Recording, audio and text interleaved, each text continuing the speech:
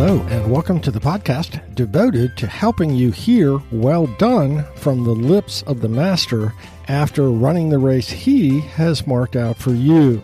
As 2024 dawns and the rising generation leaves the influence of their homes and churches, we can expect their exposure to the internet and pluralistic culture to cause them to question the reliability of Scripture, hearing things like, it's socially regressive in its views of women, homosexuality, and slavery because the writings originated from sexist, bigoted men, not from a loving God. They will likely be told to act like adults and stop viewing the Bible's fairy tales as anything more than morally uplifting stories like The Little Mermaid or The Lord of the Rings or Santa Claus. After all, according to this worldview, a story doesn't have to be true to be legitimate. Besides, insisting that Bible stories are true is divisive and intolerant of those who don't. Against this backdrop, we must help our children and grandchildren, before leaving home, realize that believing in Jesus is far different than believing in Santa Claus. This episode seeks to make clear this vital difference.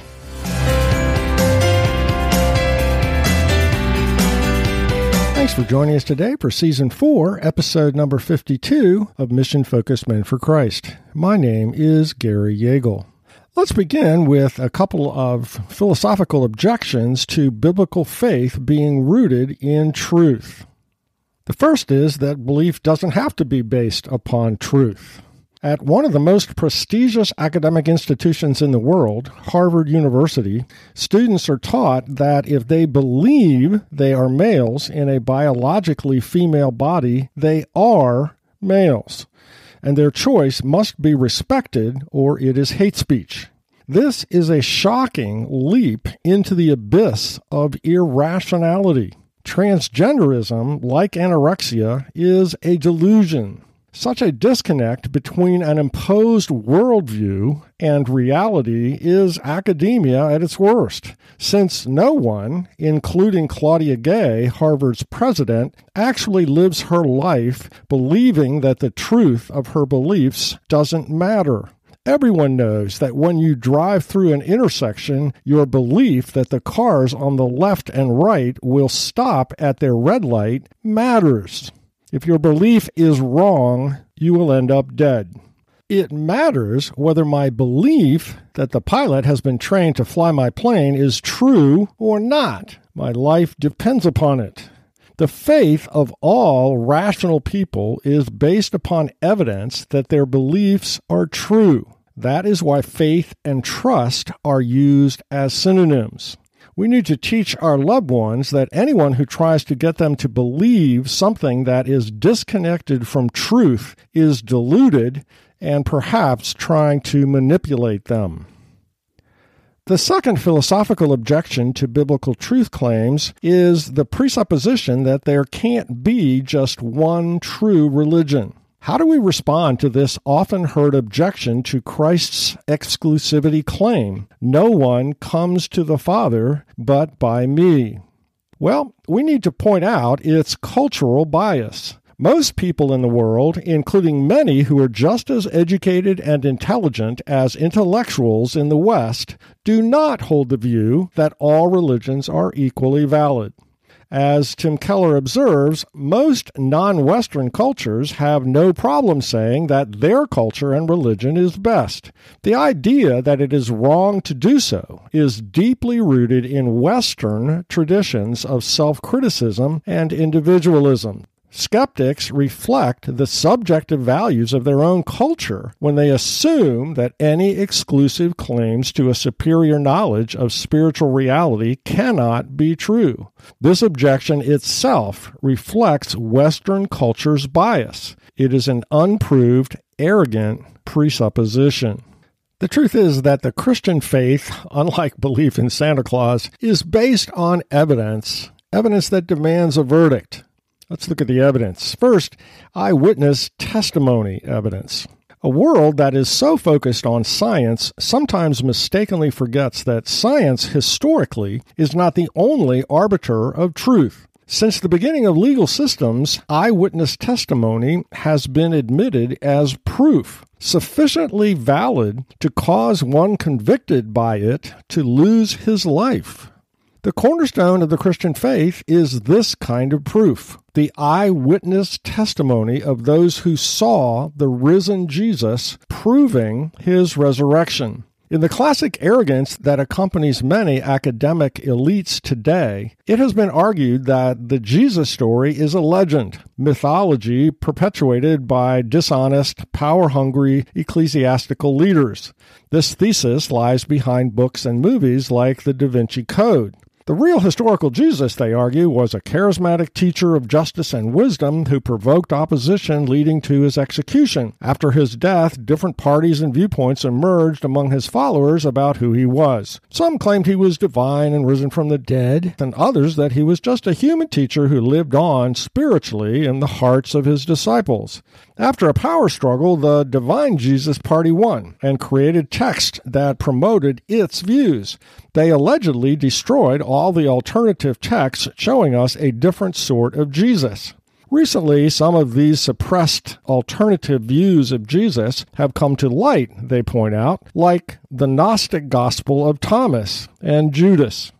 But there are numerous reasons for rejecting such faulty reasoning. The strongest is that the timing of New Testament documents is way too early for the Gospels to be legends. Matthew, Mark, and Luke were written between 40 to 60 years after Jesus' death. We know that Paul wrote 1 Corinthians in the spring of AD 53, 54, or 55. In chapter 15, verse 3, Paul gave the tenets of Christian belief which had already been circulating for years. Those words, "For I delivered to you as of first importance what I also received, that Christ died for our sins in accordance with the Scriptures, that he was buried, that he was raised on the third day in accordance with the Scriptures, and that he appeared to Cephas, then to the 12. Then he appeared to more than 500 brothers at one time, most of whom are still alive, though some have fallen asleep." This is historical proof that the biblical accounts of Jesus' life were circulating within the lifetimes of hundreds who had been present at the events of his ministry. You can't write that in a document designed for public reading unless there really are witnesses whose testimony agreed and who would confirm what the author said. Luke states that he got his account of Jesus' life from eyewitnesses also, who were still alive, chapter 1, verses 1 through 4. Mark says that the man who helped Jesus carry his cross was the father of Alexander and Rufus. There is no reason to include the name unless the readers know or have access to them. It was not only Christ's supporters who were still alive when the New Testament books were written. Also still alive would be many bystanders, officials, and enemies of Christ who witnessed these events. They would have been ready to challenge any legendary fictions perpetrated on the masses. As Tim Keller observes, logic tells us for a highly altered, fictionalized account of an event to take hold in the public imagination, it is necessary that the eyewitnesses and their children and grandchildren all be long dead. They must be off the scene so that they cannot contradict or debunk the embellishments or falsehoods of the story. The Gospels were written far too soon for this to occur. Next, let's consider the historic accuracy of the documents as evidence for the truth of Christianity. Let's consider 4 ways to test the accuracy of any document, including today's Bible. The test examines the transmission of the original writings to the present day by evaluating the quantity and quality of manuscripts, time span between events and the manuscripts, dating of the manuscripts, and archaeological evidence to support its historical accuracy. Consider first the quantity of manuscripts. In the case of the Old Testament, there is a small number of Hebrew manuscripts because the Jewish scribes ceremonially burned imperfect and worn manuscripts. The number of New Testament manuscripts, however, is unparalleled in ancient literature. In museums around the world, there are 24,000 ancient manuscripts of portions of the New Testament. By comparison, the number of manuscripts of portions of the writings of Plato is 7. The writings of Aristotle is 49. The second highest number of manuscripts, behind the New Testament's 24,000, is 643 copies of Homer's Iliad. With so many copies of the New Testament manuscript in hand, we have a pretty good idea of what the original said.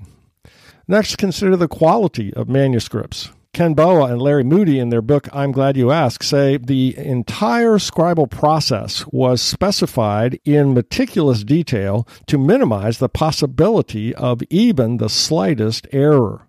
The number of letters, words, and lines were counted, and the middle letters of the Pentateuch and of the Old Testament were determined. As a result of this extreme care, the quality of the manuscripts of the Hebrew Bible surpasses all other ancient manuscripts. The 1947 discovery of the Dead Sea Scrolls in caves near the Qumran community excavation revealed an intact copy of the book of Isaiah, scientifically dated to about 100 BC. These scrolls contain fragments of 38 out of the 39 Old Testament books. Regarding the New Testament, the sheer quantity of manuscripts do display various copying errors, but they enable scholars to have tremendous certainty about 99.5% of the original text, and no variant readings are significant enough to call into question any of the teachings of the New Testament. Third, consider the time span of manuscripts. Apart from the Dead Sea Scrolls, the earliest text of the Old Testament is 895 AD due to the systematic destruction of prior texts by the Masoretic scribes. We now have some New Testament manuscripts dated from the 1st century, and most of the New Testament from the 2nd century. So the time span between the actual writing of the Gospels or Paul's letters and our oldest manuscripts is less than 75 years in many cases. The contrast to the other best-known ancient writings is enormous. For example, the span between Homer's writings of the Iliad and the oldest manuscript copy we have is 500 years. Between Plato's writing and our oldest manuscript is 1,200 years. Between Aristotle's life and our oldest manuscript is 1,400 years. The historic evidence that our current Bible is what was originally written is unsurpassed by any other historical or religious book in the world. Or consider the archaeological evidence. Because the historical narratives of the Bible are so specific, its details are often open to archaeological investigation. And today, let me tell you, archaeology is the Bible's best friend, having proven the accuracy of the biblical writers time and time and time again. It wasn't so originally. Consider a couple examples. Nazareth. For years, skeptics asserted that the village from which Luke tells us Mary and Joseph came never existed. But archaeologists then found a list in Aramaic, the tongue of Jesus, of 24 families of priests dispersed after the fall of the temple in 70 AD. And one of the families was listed as having dispersed to Nazareth.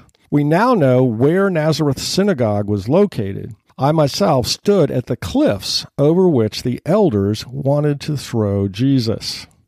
Or consider Herod's slaughter of Bethlehem's children. Skeptics argued that this slaughter couldn't have happened since the Roman historian Josephus never mentioned it. However, such reasoning reveals its bias. What history does prove is that Herod was so insecure about threats to his throne that he murdered his own wife, 2 of his sons, and many others. In other words, Herod's ruthless treatment of any threats to his throne is well documented, which is exactly what the story in Matthew recounts. In fact, Herod's ruthless insecurity was so well known that Caesar Augustus said it was safer to be Herod's pig than his wife, because Herod tried to please the Jews by keeping their dietary laws. Josephus' failure to mention the slaughter of the children in an obscure village was very likely because Herod's elimination of threats was so common. Or consider another example, Luke's description of the census. Luke's narrative claims that Mary and Joseph were required to go to Bethlehem for the census conducted while Quirinius was the governor and also during the reign of Herod the Great. But we know that Herod died 8 years before Quirinius became the ruler of Syria. So skeptics claimed Luke was wrong. But archaeologists discovered a coin with the name of Quirinius on it, revealing that Quirinius was proconsul of Syria during part of the time that Herod the Great ruled. There were 2 proconsuls of Syria named Quirinius. Dr. Luke got it right. Or consider Luke 3:1. In a similar incident, Luke was scoffed at because he mentioned a man named Lysanias, the tetrarch of Abilene. But historians know that Lysanias wasn't a tetrarch, and he didn't rule over Abilene, but over an area named Chalcis, and it was 50 years earlier. Then archaeology stepped in. An inscription was found from the time of Tiberius, that's 14 to 37 AD, which names Lysanias as tetrarch in Abilene near Damascus. Luke's accuracy was confirmed again. In fact, Luke's careful geography was astounding. One prominent archaeologist carefully examined Luke's references in his Gospel and the book of Acts to 32 countries, 54 cities, and 9 islands. He found not a single mistake, but accuracy after accuracy after accuracy. The historic reliability of the Old and New Testament documents is unsurpassed by any other documents of antiquity. As we continue to look at the evidence for the Christian faith, we remember that Christianity claims that the Christ child was God himself incarnate. Now, what about the profile evidence? What did Jesus' profile look like? Both prosecution and defense attorneys seek to create a profile in the mind of the judge or jury that corresponds or does not correspond to the suspect's behavior. How does Jesus' life give evidence that he was Emmanuel, God himself in the flesh? Well, one could point to his miracles or his resurrection, which had never happened before, but here are some perhaps more striking ways that Jesus fits the profile of God. First, he forgives sins. A human can forgive sins committed against him, but only God can forgive sins in general, which are committed against God. In Luke 5:17, Jesus saw a paralyzed man being lowered through the ceiling, and he said, "Man, your sins are forgiven you." The next verse says, "And the scribes and the Pharisees began to question, saying, 'Who is this who speaks blasphemies? Who can forgive sins but God alone?'" Remember, Jesus was put on the cross for blasphemy, claiming to be God. Jesus also claimed to be sinless. It's true that some people's character is such that they are called righteous in Scripture. For example, this list includes Job, it includes Zechariah and his wife Elizabeth in the Christmas story, and Joseph of Nazareth. But we have no record of them saying, as Jesus did with a straight face, "Which of you can convict me of sin?" If I said that, all the hands of my family members would instantly shoot right up. Holiness is an attribute of God alone.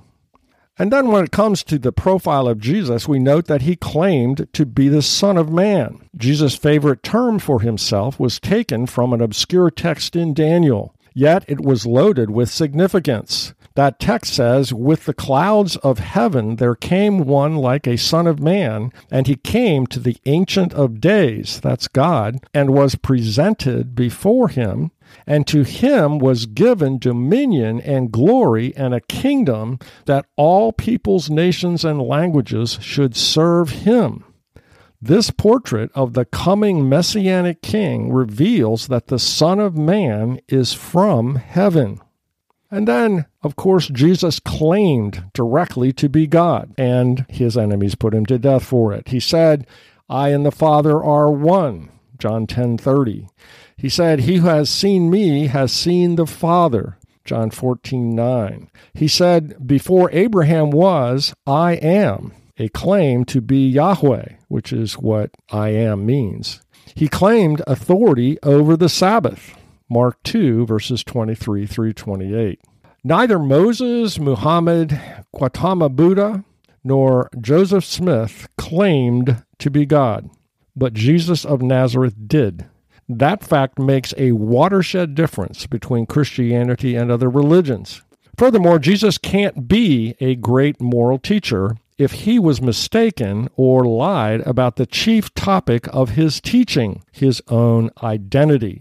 As C.S. Lewis pointed out, you can shut Jesus up for a fool, or you can spit at him as a demon, or you can fall at his feet and call him Lord. But let us not come up with any nonsense about his being a great human teacher. He has not left that open to us. He did not intend to. Then let's finally look at what might be called the fingerprint evidence. Jesus and Jesus alone has matched over 20 very specific prophecies about the coming of the Messiah. The mathematical probability of any one person meeting all these criteria is infinitesimal. Let's just note again some of those specific prophecies. He would be born of a virgin. He would be the Son of God. Hebrews 1:5 says, For to which of the angels did God ever say, You are my son, today I have begotten you? Or again, I will be to him a father, and he shall be to me a son, citing the fulfillment of Psalm 2:7. He would be the seed of Abraham. Genesis 22:18, In your seed all the nations of the world shall be blessed. He would be from the tribe of Judah. Micah 5:2, But you, among the clans of Judah, from you shall come forth for me one who is to be the ruler in Israel. He would be from the line of Jesse. Isaiah 11:1, There shall come forth a shoot from the stump of Jesse, and a branch from his roots shall bear fruit. He would be from the house of David. Jeremiah 23:5, Behold, the days are coming, declares the Lord, when I will raise up for David a righteous branch, and he shall reign as king, and shall execute justice and righteousness in the land. He would be born in Bethlehem. Micah 5:2, But you, O Bethlehem Ephratah, who are too little to be among the clans of Judah, from you shall come forth for me one who is to be ruler in Israel, whose coming forth is from of old. His birth would cause weeping in Ramah. Jeremiah 31:15, A voice was heard in Ramah, weeping and loud lamentation. Rachel weeping for her children. She refused to be comforted because they are no more. He would be preceded by a messenger. Isaiah 40:3, A voice cries in the wilderness, Prepare the way of the Lord, make straight in the desert a highway for our God. The child of Elizabeth and Zechariah would prepare his way. Luke 1:68 and following. And you, child, will be called the prophet of the Most High, for you will go before the Lord to prepare his ways. He would be called a Nazarene. Matthew 2:23. And he went and lived in a city called Nazareth, so that what was spoken by the prophets might be fulfilled, that he would be called a Nazarene. His ministry would be in Galilee. Isaiah 9:1. In the former time he brought into contempt the land of Zebulun and the land of Naphtali, but in the latter time he has made glorious the way of the sea, the land beyond the Jordan, Galilee of the nations. The truth is that unlike the beliefs of many around us, the Christian faith is not a leap into irrationality, into a fantasy world contradicted by evidence. The evidence for the truth of the Bible and Christianity is staggering. Only something as powerful as sin could cause anyone to deny it. Apart from God's grace to us, the sin that darkens human understanding would still be blinding us. So out of gratitude, may we enter 2024 determined to live a life worthy of our calling out of darkness into the light.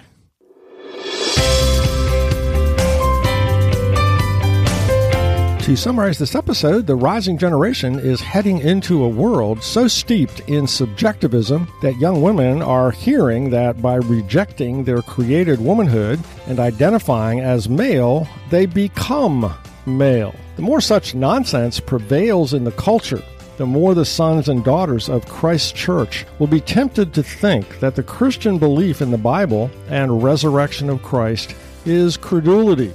You have your truth, I have my truth. But in reality, every human lives his life based upon assertions about reality, the truth of which matters. When my mechanic tells me my brakes are fixed, I drive out believing the truth that the brakes work, or I would not drive away. A belief that is not based upon evidence that the assertion is true is folly.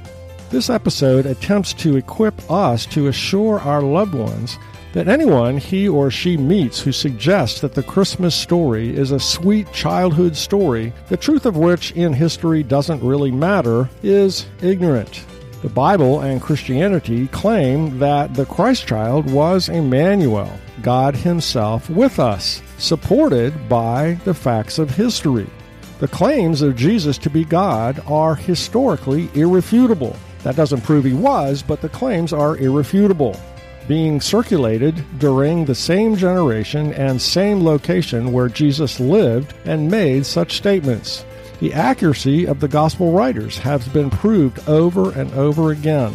The accounts themselves were based on eyewitness testimony. The certainty that the current text of the Bible accurately reflects that eyewitness testimony has been verified like no historical manuscripts in the world have been, in quantity, quality, closeness of documents to the events they portrayed, and through the discoveries of archaeology.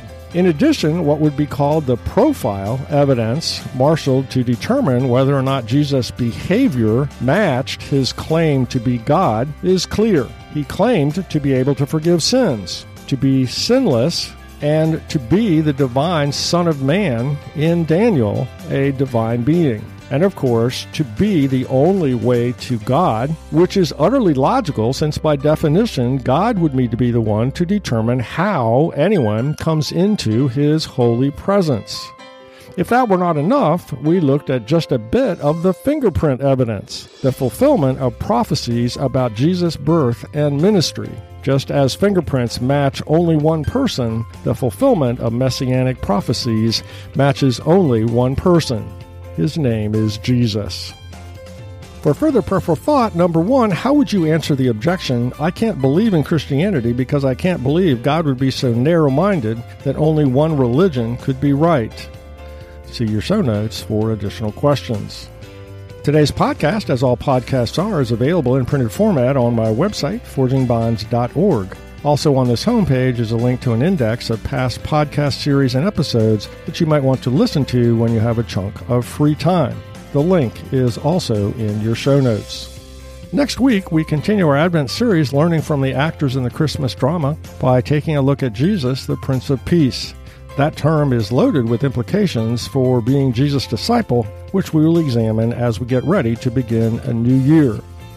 Thanks for joining us for today's episode.